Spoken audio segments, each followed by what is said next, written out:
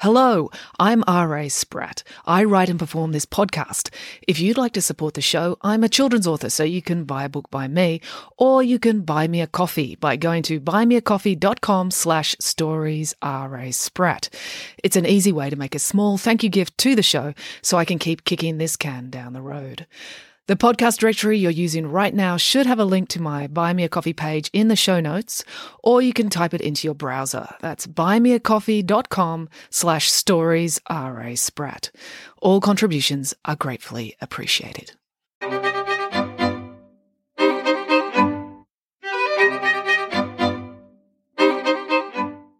Hello and welcome to Bedtime Stories with me, R.A. Spratt. Today's story is The Little Match Girl, as told by Nanny Piggins. Here we go. Nanny Piggins and the children were exhausted. The truancy officer had obtained a bicycle, and they'd had to run twice as fast to get away from her. Luckily, after only several kilometres of sprinting, they'd run past a traffic accident where a truck carrying nails had tipped over and spilled its load all over the street. The truancy officer's bicycle tyres hadn't stood a chance.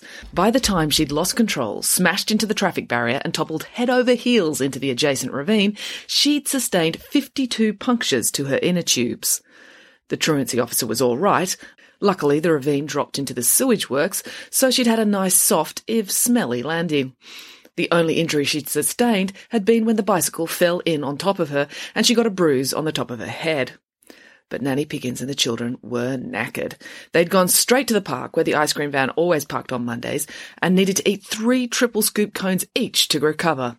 Now they were lying on the grass and getting over the double ordeal of physical exhaustion and digestive exhaustion. It'd be some time before they'd be in a fit state to do anything. "Oh, what are we going to do, children?" asked Nanny Piggins. "I've got a good mind to go down to the truancy officer's workplace and put in a formal complaint to her superior." "Do you think she has a superior, or is she some sort of roving vigilante?" "I think she works for the council," said Samantha. "Well, then, I've got a good mind to complain to the council," said Nanny Piggins. "How dare she chase us all across town when I told her you had yellow fever?" "We don't have yellow fever," Derek pointed out. "Well, that's just a technicality," said Nanny Piggins. "She doesn't know that. And if you did have yellow fever, now you've done so much running, you're going to be in so much worse shape. There's no way you'll be able to go to school tomorrow if you have a relapse." "Can you have a relapse of something you've never had?" asked Michael. "I don't know," said Nanny Piggins. "I'm not an epidemiologist, but I do know for a fact that they don't go around intensive care units in hospitals making the patients go for a jog." "I think perhaps," suggested Samantha, "that she suspected that we might not have yellow fever, or the bubonic plague, or rickets, or any of the things you've told her we've come down with since term began." "Just because something is not true doesn't mean it couldn't be true," said Nanny Piggins. "She shouldn't punish us just because she has a nasty, suspicious mind." It was starting to hurt Derek's brain trying to follow along with Nanny Piggins' reasoning, so he thought he'd better change the subject. "It's actually quite nice lying here on the grass," said Derek. "Why don't you tell us a story while we recover ourselves?" "Oh, yes, please," said Michael. "A good one, please." "I only tell good stories," said Nanny Piggins. "I know," said Michael, "so anyone would do." "All right, let me see," said Nanny Piggins, as she rubbed her snout thoughtfully. "I could tell you a story from one of my distant relatives." This made the children perk up. Nanny Piggins' distant relatives were always impossibly glamorous, incredibly brave, and often unnecessarily violent, so they were confident that this story would be good. "She came from the Danish branch of the family," continued Nanny Piggins. "Her name was Hannah Christian Andersen Piggins." "Was she related to Hans Christian Andersen, the famous writer?" asked Samantha. "No," said Nanny Piggins. "She was Hans Christian Andersen." "What?" said Derek. "No way," said Michael. "It's true," said Nanny Piggins. "She published under a man's name because 200 years ago the Danish literary elite did not take women seriously, especially not when they were pigs." "Oh dear," said Derek, not being able to think of anything better to say. "There's so much prejudice in the world, children," said Nanny Piggins, dabbing a tear from her eye. "I dream of a day when we can live in a society free of pigism, where all pigs can be recognised for what they are, better than humans." "Don't you mean equal?" asked Michael. "Equal to what?" asked Nanny Piggins. You want pigs to be treated as equal to humans, said Michael. Oh, no, I think we deserve to be treated better than that, said Nanny Piggins. How many wars have humans started? A lot, said Michael. Exactly, said Nanny Piggins. How many wars have pigs started? None, suggested Derek. Just right, said Nanny Piggins, because we've got the good sense to lie around in mud, eating all day. We're much more sensible creatures and deserve to be treated as such. So you were going to tell us a story, prompted Derek, before his nanny could start going on about pigs' voting rights, an issue she felt very strongly about. Not only did she think all pigs over the age of 3 should have full voting rights, she thought that any human who ate a bacon sandwich should lose the right to vote, and she was not afraid of stopping their local member of parliament in the street and telling him all about this. Oh, yes, said Nanny Piggins, my story takes place many years ago in the olden story times in Denmark. Have you ever been to Denmark, children? No, said the children. Remind me to take you there one day, said Nanny Piggins. The Danish, despite their piggism, do know a lot about very important things. Like what? Asked Samantha. She imagined that they had uncovered a secret for sustainable power or curing goosebumps. The Danish invented a pastry dessert so good, said Nanny Piggins, they called it the Danish. It's the national emblem of their country. Is that true? Asked Michael. It must be, said Nanny Piggins. What greater honour could you bestow on a dessert than naming your whole country after it? And Danishes have fruit in them. The children gasped. They knew that their nanny rarely approved of fruit. So to have fruit and still manage to taste delicious is an amazing accomplishment for which the entire nation should be proud, said Nanny Piggins. But I digress. If you ever go to Denmark, the first thing you'll notice after you spend 3 or 4 days appreciating how wonderful the local baked goods are, you will notice that it is cold. The children nodded. Now, I know you think you know what cold is, said Nanny Piggins, because we have winter here and it gets very nippy. And if you get wet when it's cold, we all get very unhappy. But the Danish, indeed all the Scandinavians, take coldness to the next level. It is seriously, mind-numbingly, finger-freezingly cold in their country. Have you ever heard of Santa Claus? Is he Danish? Asked Michael. No, of course not, said Nanny Piggins. Although, now I think about it, perhaps he is. That would explain his weight issues if he'd been eating all those Danishes. But no, Santa lives at the North Pole, and we all know how cold that is with the reindeer and the ridiculous fur-lined clothes he wears. Well, the North Pole is practically next door to Denmark, so they have it just as bad there. So you're saying that Denmark is cold? Summarised Samantha. Yes, said Nanny Piggins. So the story I'm going to tell you is a famous story written by my dear great-great-great-great-great-great-great-great cousin, Hannah Christian Anderson Piggins. And it is the story of the normal-sized matched girl. Don't you mean the little match girl? Asked Derek. No, I don't, said Nanny Piggins. I don't understand why in books about girls they have to specify that they are little. The Little Match Girl, The Little Mermaid, The Little Princess, Little Women, The Little Miss books. There are millions of them. Why little? Why is little so important? I'll tell you why. It's because people want girls to take up as little space as possible. They want their girls to be small and quiet and polite and little. It's outrageous. Napoleon didn't like it when people pointed out that he was little. But he was, said Michael. But it was rude to say so, said Nanny Piggins. Everyone knew it, so no one said it to him. So why do we only admire girls for being little? It's not like they have much control over their height, unless they're unfortunate enough to have a piano fall on their head. And really, you shouldn't be encouraging girls to do that sort of thing. So your story's about the normal-sized match girl? Asked Derek. Oh, yes, I was telling that story, wasn't I? The normal-sized match girl, said Nanny Piggins. As is so often the way in these stories, she had an absolutely beastly father. Like our father? Asked Michael. Even worse, said Nanny Piggins. The normal-sized match girl's father never had any money. Probably because he lived in Denmark and he couldn't resist spending all he had on Danishes. Actually, I can't say I blame him for that. He was only human after all. So since he didn't have any money, he couldn't afford to buy his normal-sized daughter a coat or shoes.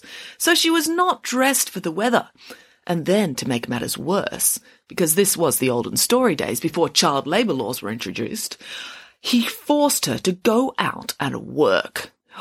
At a law firm, asked Michael. That was what their own father did for a living, and Mike was only 7, so he didn't know about the great range of possible professions. No, he was a bad man, but he wasn't that bad, said Nanny Piggins. He forced her to go out into the street and sell matches. Every morning he'd give her a big handful of matches, and she wasn't allowed to come back that night until she'd sold them all.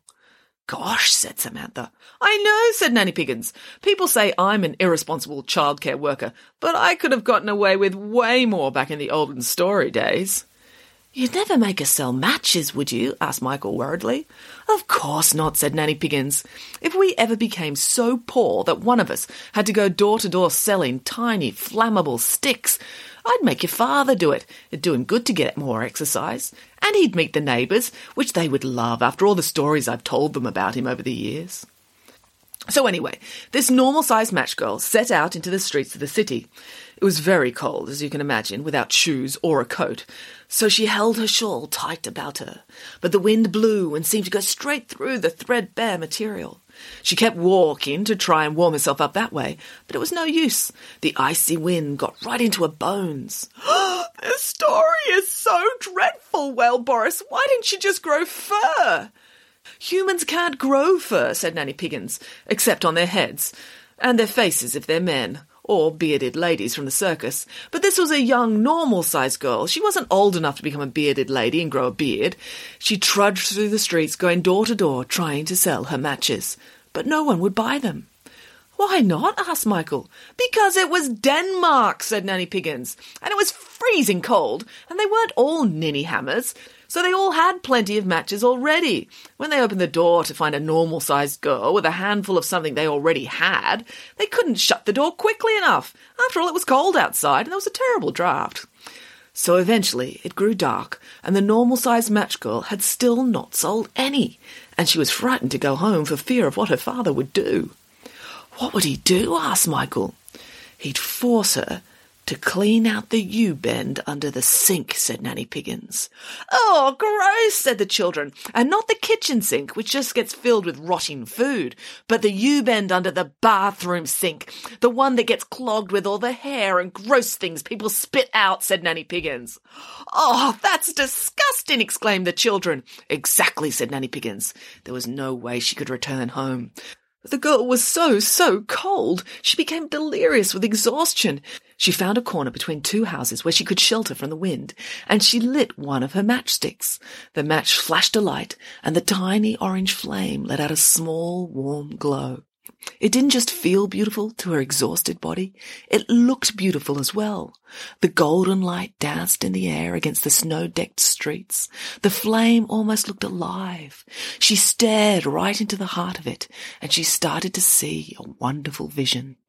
A warm fireplace, a delicious roast banquet with potatoes and gravy and stuffing balls, steaming hot mugs of hot chocolate.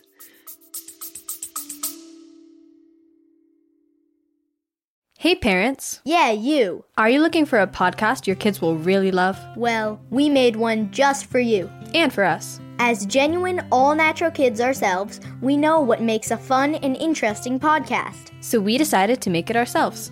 Every show is packed with interviews, stories, and on-the-ground reporting. We have interviewed everyone from scientists to Grammy Award-winning musicians to NFL quarterbacks. Listen to Wild Interest wherever you get your podcasts.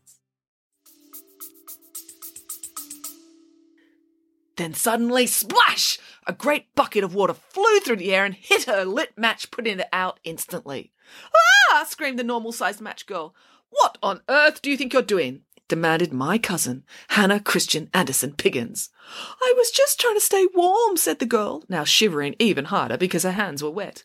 But you're a child, declared Hannah, and children should never play with matches. It's dangerous. That's how fires start. I was just dreaming of a fire, said the girl, and how nice it would be to feel warm again. Well, it wouldn't feel nice when you got 3rd-degree burns, said Hannah.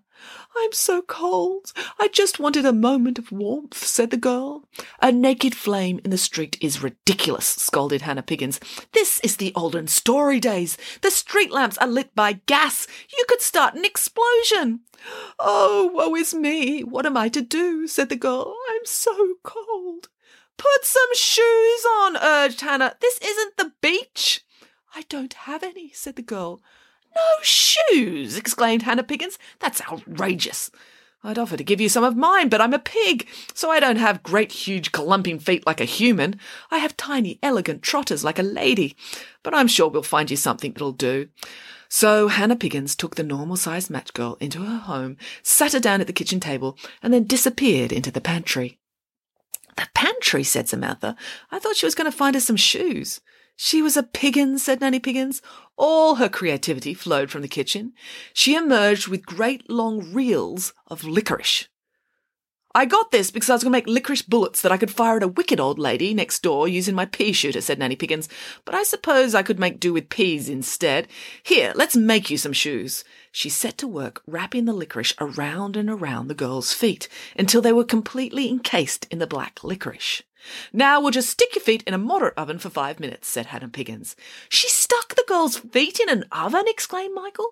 The normal-sized match girl didn't mind, Nanny Piggins assured him. She was very cold, remember. 5 minutes later, the oven timer pinged.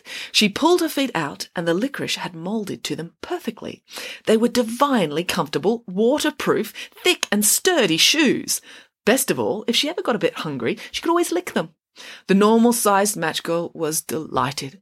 Oh, thank you so much, she said. I suppose I'd better go home now. But where's your coat? Asked Hannah Piggins. I don't have one, admitted the normal-sized girl. Don't have one in Denmark in winter? Preposterous, declared Hannah Piggins. Wait here. She disappeared into the pantry again and reappeared a few moments later with a massive sack full of marshmallows. Marshmallows, marvelled Michael. He loved a marshmallow himself, particularly when it was bobbing up and down in hot chocolate. What was she going to do with those? You'll see, said Nanny Piggins. My great cousin knew a thing or two about thermal dynamics. Do you know what a puffer coat is? Yes, said Samantha. They're those big puffy coats filled with feathery downs or polyester stuffing to keep you warm. That's what they're made out of now, said Nanny Piggins. But it was actually my cousin Hannah who invented the puffer coat. She wasn't just a literary genius. She had a good deal of practical common sense as well. So rare for a writer. That night she made the world's first puffer coat. But she didn't fill it with feathers or polyester stuffing. She filled it with another light and airy stuffing material. Marshmallows. The kind you eat? Asked Michael. Yes, she got an old pillowcase, filled it with the marshmallows so that it was like a doona, then used that to fashion a coat, explained Nanny Piggins. It looked lovely and it smelled even better. The normal-sized match girl was soon as warm as toast. Thank you so much, said the girl, but I really should go now. But you haven't got a hat, said Hannah Piggins. No, said the girl, it blew away in the wind. Blew away, exclaimed Hannah Piggins. It can't have been much of a hat. Wait here. She disappeared into her pantry again. She came out a moment later with a sheet of puff pastry. Stand still, ordered Hannah Piggins. She shaped the puff pastry around the girl's head, bathed it in an egg wash, and popped it in the oven. While the girl's head was still in it, asked Michael. Don't be ridiculous, said Nanny Piggins. It's one thing to put your feet in the oven, but you can't put your head in the oven. How would you be able to eat biscuits and drink hot chocolate while it was cooking? Michael felt like a fool for asking. 20 minutes later, continued Nanny Piggins, the oven pinged, and the normal-sized match girl had a beautiful, toasty, warm, golden-brown pastry hat to wear. The girl was delighted. How can I ever thank you? Well, you can actually, admitted Hannah. I don't suppose you've got any ideas for a fairy tale. I've got to write 3,000 words for my editor by first thing tomorrow morning. Well, why don't you write a story about a poor, normal-sized match girl freezing in the snow with nothing to keep her warm except matches, suggested the normal-sized match girl. That might work, said Hannah Piggins. But what if instead of normal-sized match girl, I made her the little match girl? Readers are unnaturally obsessed with diminutive children, and frankly, I must pander to the masses. If my stories don't sell, I won't be able to afford to keep my cupboards full of confectionery that I can brilliantly transform into winter wear for passing strangers. That's fine with me, said the girl. She went home very happy indeed. But wasn't her father beastly when she got home and she hadn't sold any matches? She didn't care what he had to say about anything, said Nanny Piggins. She was wearing the first ever puffer coat in the history of the world. She copied the design, set up a factory and started selling them all around the world. She hired all the match girls in Denmark to come and make them so they wouldn't have to wander the streets with dangerously flammable sticks anymore. The only thing was, she did have to change one thing about the design. She swapped the marshmallows for feathers because the match girls kept eating the marshmallows and the coats weren't as warm as they should be. Once she sorted that out, her coats became a huge international fashion hit. And Hannah became a household name, sadly not using her real name. But anyway, they all lived happily ever after, except for the beastly father who got corns on all his toes and was forever stubbing them. The end. Time for bed.